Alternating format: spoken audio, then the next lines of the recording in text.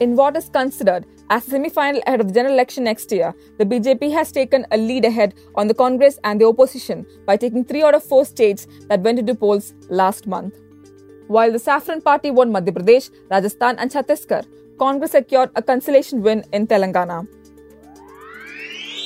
Hello, welcome to the Election Day special of Daily News Dose from Onmanorama on Sunday, December 3rd.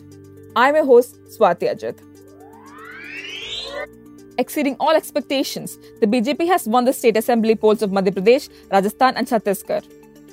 Seeking to replicate its winning streak in Gujarat, where it has been ruling since 1998, BJP and its 4-time Chief Minister Shivraj Singh Chauhan thwarted talks of anti-incumbency by decimating the Congress's challenge in Madhya Pradesh. Basking in his hour of glory, Chauhan said the state government implemented schemes like the Ladli Lakshmi and Ladli Behna, and a lot of work was done for the welfare of farmers, poor people and youth, which he claimed helped the party win with a better margin than the 2018 election. The Congress's main strategy of using caste census to attract OBCs from the BJP in the Hindi heartland did not appear to gain much support in Madhya Pradesh.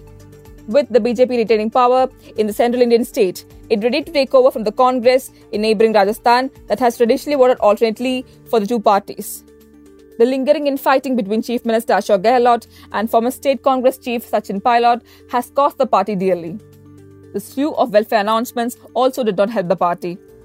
Completing its victory run in the Hindi heartland, BJP also won Chhattisgarh 5 years after being voted out of power. Though the Congress was not able to fix the organizational fissures by elevating Baghel's contender T.S. Singhdeo as Deputy CM, the BJP national leadership with Modi at the campaign front punctured the Congress hopes. Corruption allegations also seem to have hit Baghel's fortunes this time. Telangana has emerged as the island of solace for the Congress amid flop show up north.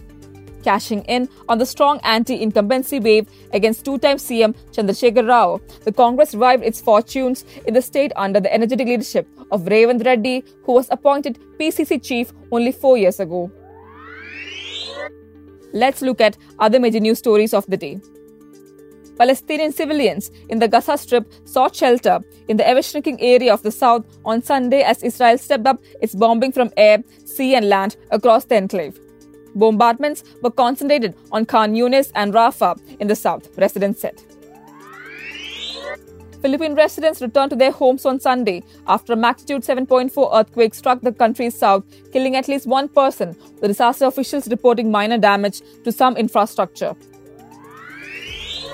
The deep depression over the Bay of Bengal on Sunday intensified into a cyclonic storm Mikjom and is likely to cross the South Andhra Pradesh coast between Nellore and Machilipatnam between the forenoon of December 5th, with a maximum sustained wind speed of 80 to 90 km per hour, gusting to 100 km per hour, the IMD said.